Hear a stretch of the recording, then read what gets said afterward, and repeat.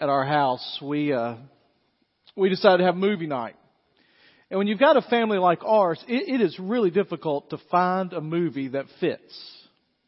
All right? We've got Susan and I who would, we have sat through enough animated movies that we would like to watch something that would fit, that we would halfway be interested in. And you've got the boys who think they're ready to watch every action movie that has ever been. And you got the girls who want to watch Tinkerbell.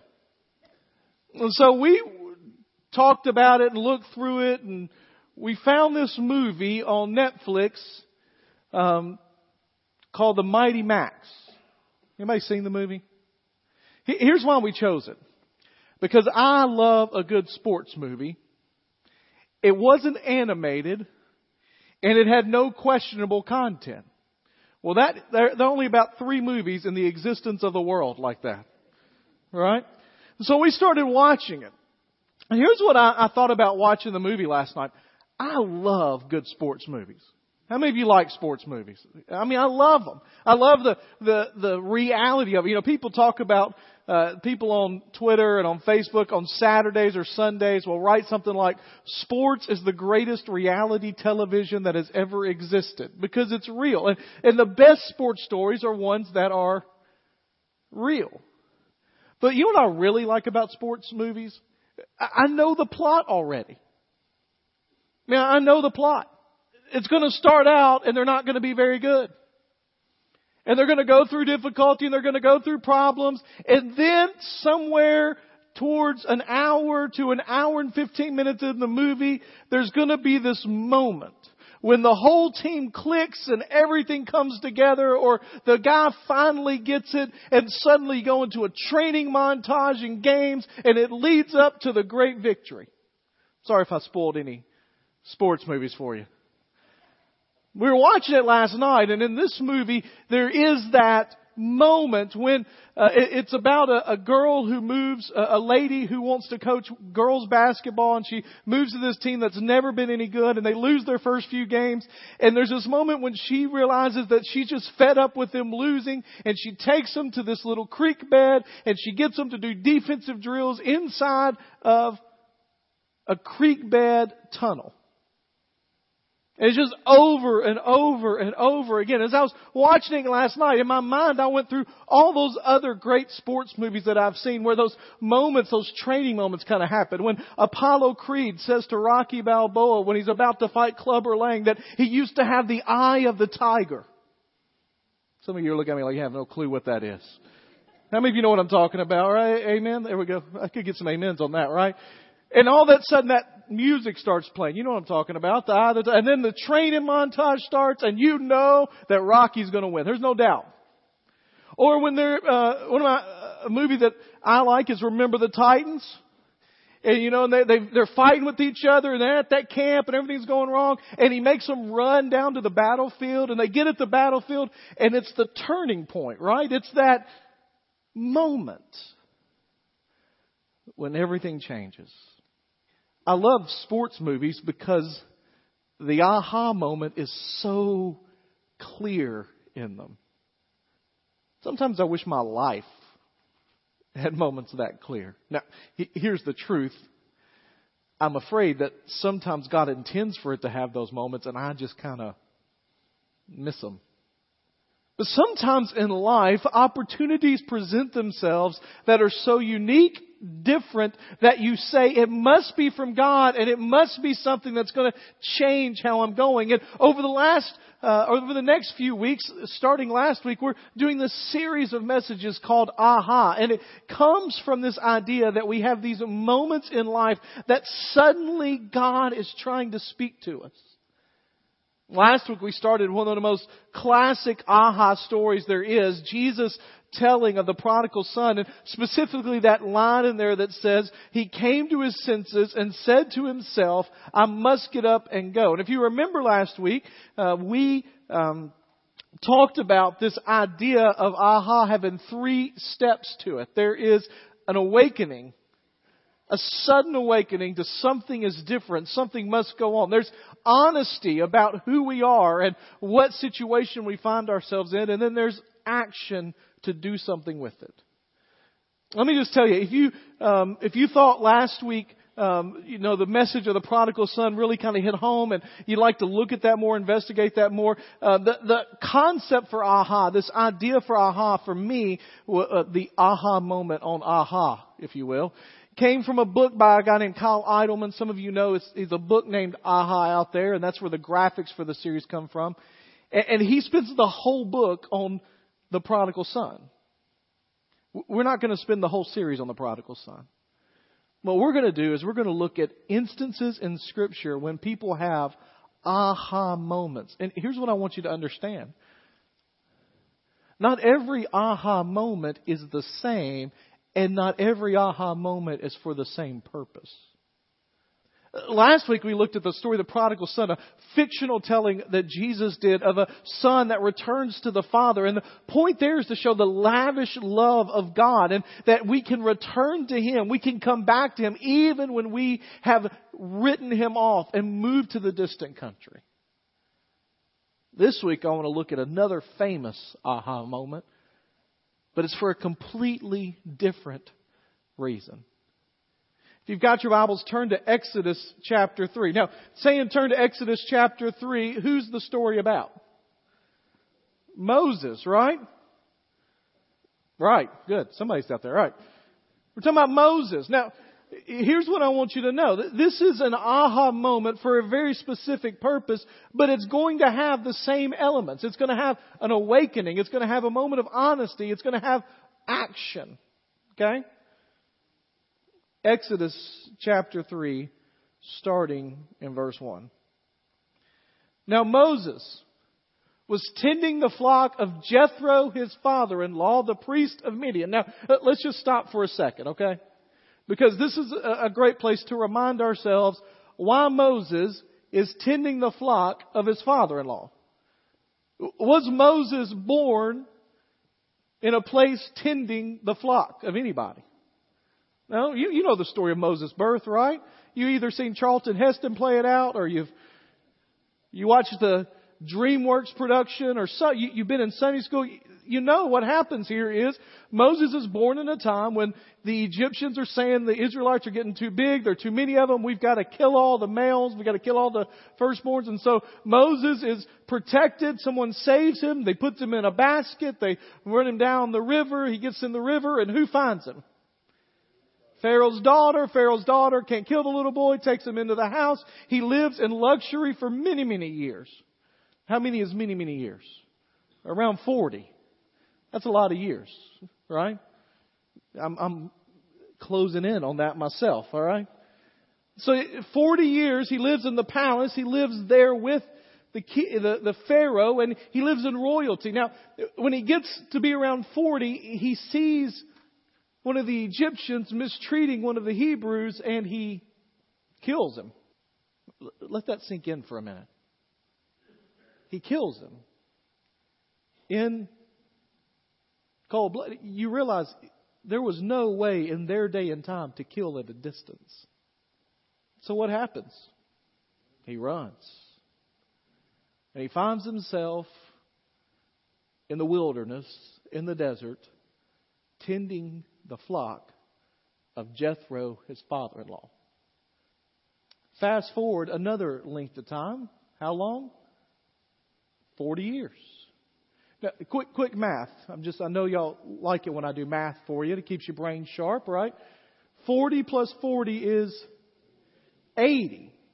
One thing that I say every time I preach this, if you are under the age of 80, there is no reason that God can't still use you. Now, some of you are over the age of 80.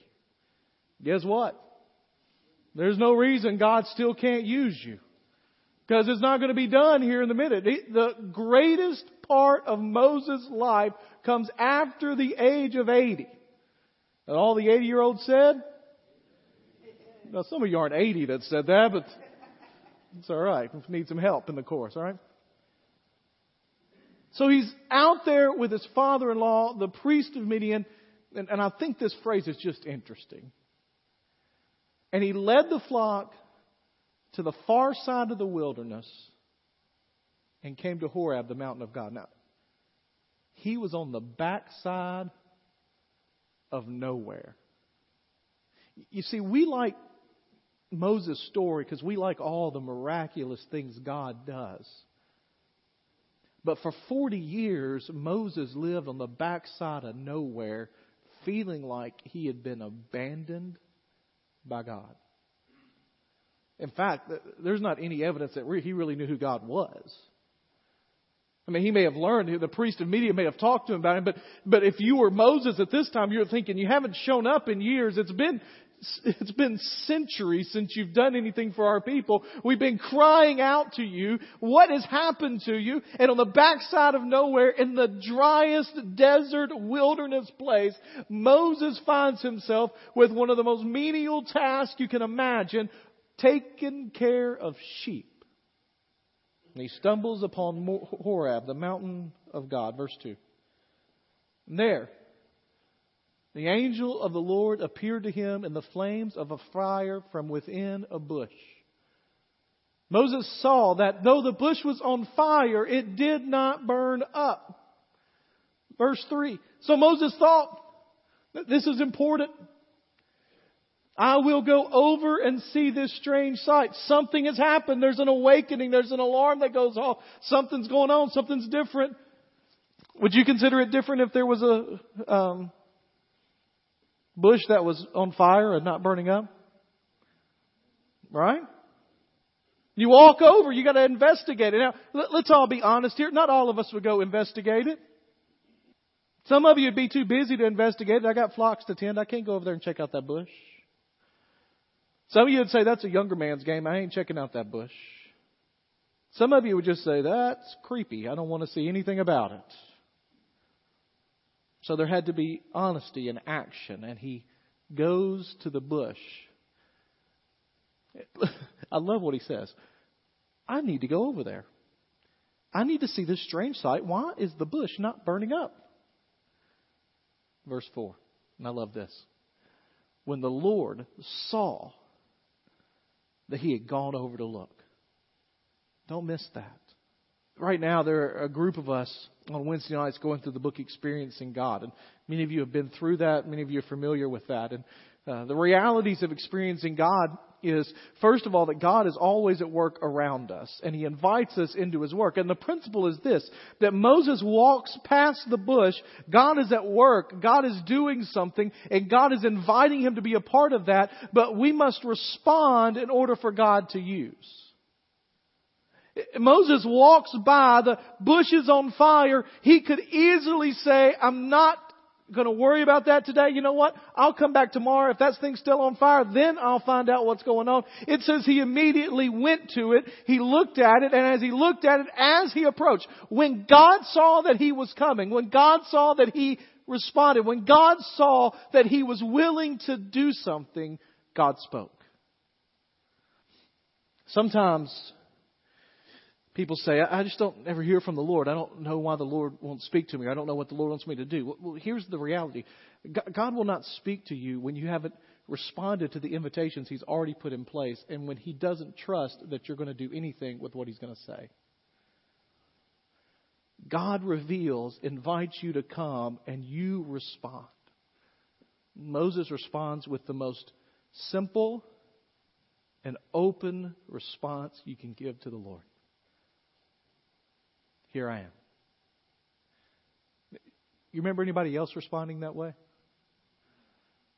Isaiah chapter 6. Here I am, Lord. I'm here. I'm available. I'm ready. Now, most of you know the story. God tells him, don't come any closer. You're on holy ground. You're in a place and all this has happened. And then he tells him that there's a reason for this aha moment.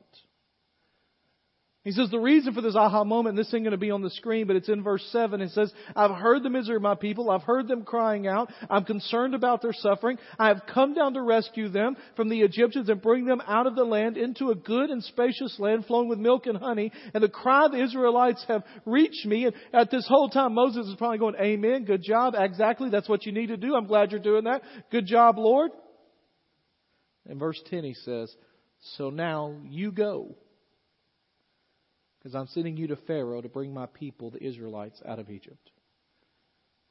So sometimes God provides an aha moment for you because you're going in a direction you don't need to go and He's trying to lure you back like the prodigal son last week. But sometimes God gives you an aha moment to say simply this: I want to use you in ways that you could have never imagined being used. What I think is fascinating about this story is not just that Moses has this burning bush experience, is that it shows how real Moses is. And the Bible speaks directly about the obstacles that Moses faced in being used by God. And here's what I want to spend the rest of our time on today, is just looking at the objections that Moses had and asking the question, are these things preventing you from being used by God? So maybe you've had an aha moment, maybe you're looking for one, but you want to know, what does it mean to be used by God? And for Moses, he is transformed in this moment. In fact, in Exodus 33, at the end of this whole trek that he gets through, and it starts right here in Exodus chapter 3, it says that Moses would go into the tent of meeting. He would talk to God face to face like a man speaks to a friend. And then he would come out and tell people what he had seen. Here we have that God reveals Himself to Moses, and Moses is scared to death and doesn't know what to do. But the steps that are taken in the next few chapters show us how to be used by God in a mighty way. And I just want real briefly today to help you to see 4 obstacles that could be impeding your ability to be used by God. And they come directly from Moses' excuses. Verse 11. So he says, I'm going to rescue the Israelites. Moses is excited about that. And then in verse 10, God says, and you're the one that's going to do it. In verse 11. But Moses said to God, who am I? Remember, this is 80-year-old Moses. God, I don't know whether you remember this or not, but for 40 years I lived as if you didn't exist because I didn't think I didn't really know where I fit into people. I know some of the stuff there, but then when I was 40 years old, I murdered a man. I'm out here. I'm a murderer in exile that my people don't like and the Egyptians don't like. That's going to be difficult for me to pull off. Who am I to do this? And I love God's response. Notice God doesn't say anything about who He is. Do you notice that? He doesn't say, well, Moses, here's who you are. He doesn't say that. What He says instead is, Moses, I will be with you. What He basically says is, Moses, it doesn't matter who you are. It only matters who I am. Moses is saying, God, I'm not worthy to do this. I'm not the right person for the job. God, there have got to be better people out there to do this than me. God, you don't know who you're talking to, God. I'm the murderer. I'm the exile. And God says, if you're waiting on a moment to be ready to be used by me, if you're waiting on a moment when you are worthy to be used by me, that moment is not going to come. Some of you will never experience this kind of aha moment of purpose and what God intends for you to do because you don't think you're ready. Can I tell you something? You're not. Congratulations. You're not ready. God's working in and through us is not based on who we are or what we have done. It is based on who He is and what He has done. And some of you will feel this. You'll feel like God's calling you to say something to somebody or do something for somebody or give something to somewhere or to do something that's out of your comfort zone. And something in your mind will say, but not you. There's got to be somebody else. Don't you remember when? Or what about when you said? Or what about when you did? And that voice in your head says, you're not ready. You're not worthy. It's not the best thing for you. In fact, Scripture says that we have an enemy who is the accuser of the brethren that constantly accuses us.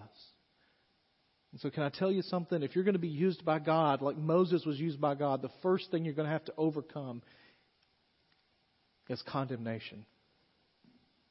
You see, the enemy wants to condemn. God never condemns. In fact, you know John 3:16, right?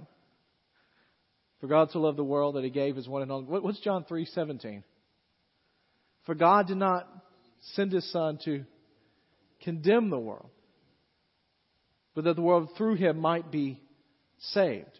In fact, there is a huge difference between what Satan does in condemnation and what God does in conviction. What Satan does in condemnation is, you have messed up, you are the problem, you will never get out of this. Conviction is, you committed something that's wrong, let's deal with what is wrong, let me give you a way out.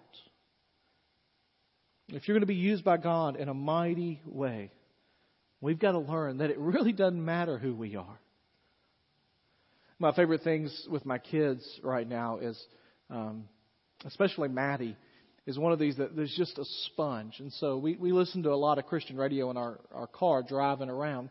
And so a song will come on and she'll just start singing it. And it's just really cute in the 4-year-old voice to come out singing. And there's a song, and many of you may have heard this, some of you may have not, but there's a song out by a guy named Matthew West. It's not new. And it's called My Name Is. And Maddie will just start singing that. And I love it because the chorus of that, I'm the child of the one true King. I am saved. I have been redeemed. And so when the question in your mind becomes, who am I? That's who you are. If you're a follower of Jesus Christ and have been saved, you are a child of the one true King. You are saved. You have been redeemed. Amazing love has captured you. See, it really didn't matter who Moses was. What mattered is that God said, it's you. So Moses asked the next logical question, although it seems a little blasphemous at the time, when he says, who am I, God? And God says, don't worry, I'll be with you. And Moses says, who are you? Now, maybe you don't read it that way, but that's the way he meant it. Well, you'll be with me. Great. Well, who are you? Sometimes we're a little concerned about doing the will of God in God's way because we have lost a sense of how big and powerful and mighty God is. Moses basically says, well, that's great, but we hadn't seen you show up in a few hundred years. Our people have been crying out for a long time. We've kind of lost a sense of the might of you because we haven't seen anything mighty happen. The second barrier to you is not just who you are, it's how big is your God. Moses was skeptical. He wasn't sure. Well, who am I going to tell sent me? In order to be used by God, you're going to have to overcome doubt about the way God can use you. Now, we have an issue with how big God is in our lives. That sometimes we don't just say it that way, but the way we pray and the way we act, we kind of demonstrate our lack of faith. You see, most of us spend way too much time on our problems in prayer and not on our God. In fact, we spend a lot of time telling God how big our problems are instead of telling our problems how big our God is. We think, God, how am I going to ever get out of the situation? God, I need your help. How am I going to get out of it? But we're saying that not with, God, I expect you to do something miraculous and powerful and mighty and unbelievable. We say that saying, give me a logical 3 or 4 steps to get out of this issue. But God doesn't give 3 or 4 steps. God shows up. Moses is saying, God, that sounds great. I don't even know who you are. Until I know who you are, I can't go forward. Now, what's God's answer? I am. Hey, Moses, you tell him I am sent you. Now, to some of us, that sounds almost like a non-answer. Who are you? I am. But that's not what it is. It is the answer. Basically, God says, you tell them yes. Who sent me? Yes. Is it the God? Yes. Can he? Yes. Will he be able? Yes. Well, what if can't? Yes. In fact, the proper translation of that name, nobody really knows. Although the best we can kind of come at is God is basically saying, I am today who I have always been and will forever be. There is no one before, there is no one after. The first and the last. Before time began, He was. After time ends, He is. Moses, you don't worry about who I am. I'll take care of it. Third obstacle. Well, what about them? What if they? After God says, I am who I said that I am and will do what I said that I do, Moses says, what about them? The idea there is that he says, what if they don't believe me? What if I go to them and I say that you have sent me and they don't believe and they don't respond? Verse 1 of chapter 4, what if they do not believe me or listen to me and say, the Lord did not appear to you? Now, imagine Moses' situation. He's going to go to the leaders of Israel and said, listen, I was having this conversation with the bush the other day. This shrub and I were talking back and forth. Imagine if I walked up to you this morning and said, listen, I had a sermon all prepared, but yesterday I was trimming the hedges and one of them caught on fire, didn't burn up, and he and I had a little conversation and he told me to tell you this. There are going to be some inquiries into my sanity. I mean, there may already be some inquiries into my sanity, but those would ratchet up. Basically, Moses is saying, what if they don't trust me? What if they don't believe me? What if they reject me? Listen, we can no longer let other people's reaction prevent us from doing what God intends for us to do. There is this very sad verse, and you don't have to turn there. I'll just read it to you. Over in John chapter 12, starting in verse 42, that says, this is while Jesus is there. Jesus is preaching. Jesus is doing miraculous things. In fact, this is the last week of Jesus' life. And in chapter 12, verse 42, it says, at the same time, many, even among the leaders, believed in Him, in Jesus. But because of the Pharisees, they would not confess their faith because of fear. They were afraid they would be kicked out of the synagogue. For they loved the praise of men more than the praise of God. Jesus was with them. They believed, but they wouldn't say anything because they were afraid. Now, it's not just that they get kicked out of church. They get kicked out of life. They get kicked out of popularity. They get kicked out of having things like they'd always had it. The synagogue was the social center, the centerpiece of society. It was the popular kids' hangout place. And they were worried what people would say about them, and they cared more about what people thought than what God did. If we're going to do what God intends for us to do, we must be willing to overcome the fear in our own lives. I was thinking about this week because this weekend, let me just encourage you to be here next weekend. I am so excited about the guest speaker we have here next weekend. Wade Akins, who started the work that we do in Brazil, is a missionary that has literally traveled all over the world. When I list countries he's been to, Vietnam, China, Indonesia, India. He's been in Tanzania, Brazil. He just got back from Brazil. He is currently on a trip to India. We'll get back from India on Friday and be here on Sunday. And so be here next Sunday because it will be encouraging and challenging to you. But the reason I'm not going to be here next Sunday is because it is my 20th class reunion. And this week, I was just looking through the people that have RSVP'd, on Facebook. That's how you do for reunions now, I guess. Who have RSVP'd that they're coming. And started just thinking about their lives and what I know. Some of their lives, I don't know anything about their lives past 1994. And I think about how much my life has changed in 20 years. I realize that I have been gone from there longer than I was there. And I look at how my life has changed and all the things that happened. And sometimes when you do that, you look back on relationships and people, and maybe you see them on Facebook, and you have some sort of regret about the way they have chosen to live their lives. I took out my senior yearbook, where everybody signs, best friends forever, keep in touch. And that's the last time we ever said anything to any. All right? And I counted 3 or 4 of those people that I had thought that about, seeing what's happened with their lives, that wrote in my yearbook, "You will never know the example you were to me in high school. Thank you for the example." And when I read that in high school, I was like, man, that's great. I feel so good about that. You know what I look back on it now with? Regret. Because I never said anything or challenged them. And you know why? Because I was scared what they'd think. I'm praying the Lord will give me some opportunities this weekend. Praying the Lord will give me some chances this weekend. And I'm praying that when I do, there won't be fear. Listen, it is a major thing to overcome what other people think. I have a challenge with that now. With you. Y'all can be scary. Y'all know that?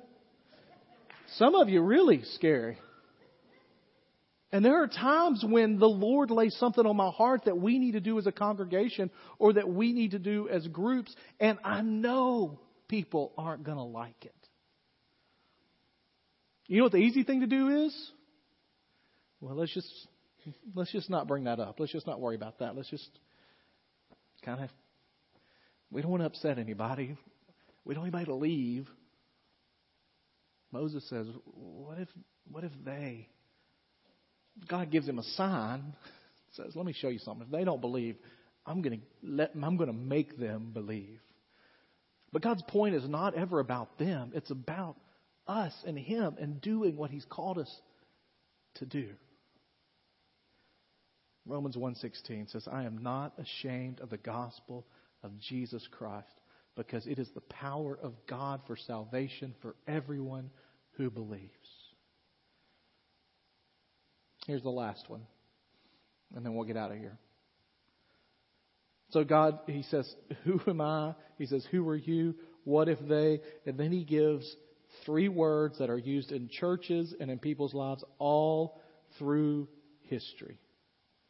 Verse 10 of chapter 4, He says, O Lord, I have never... ... I have never.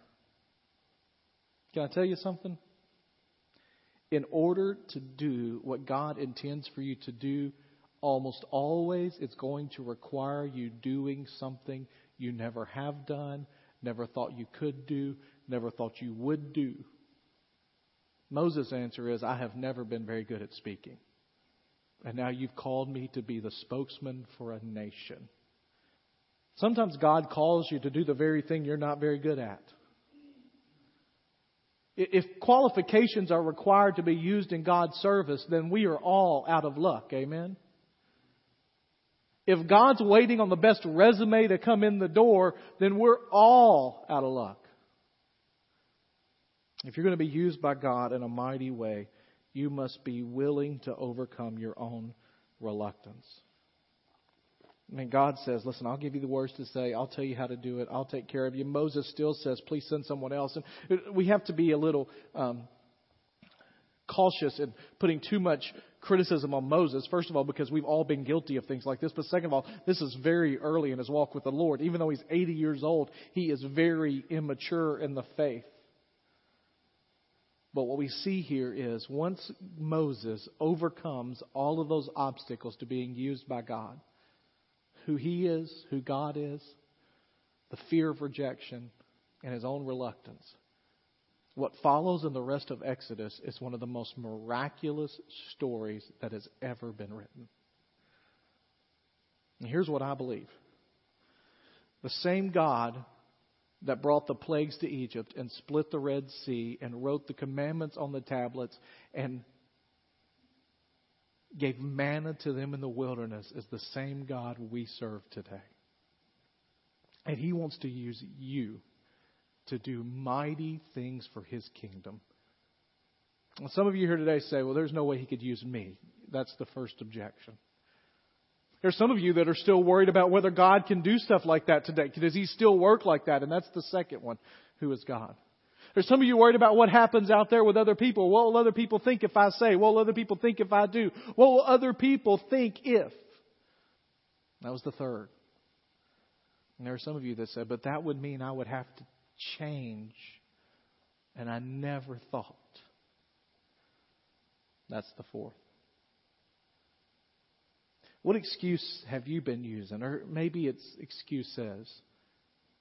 And it's today your aha moment, your burning bush moment to be awakened to the reality that God wants to use you in a mighty way. Let's pray together.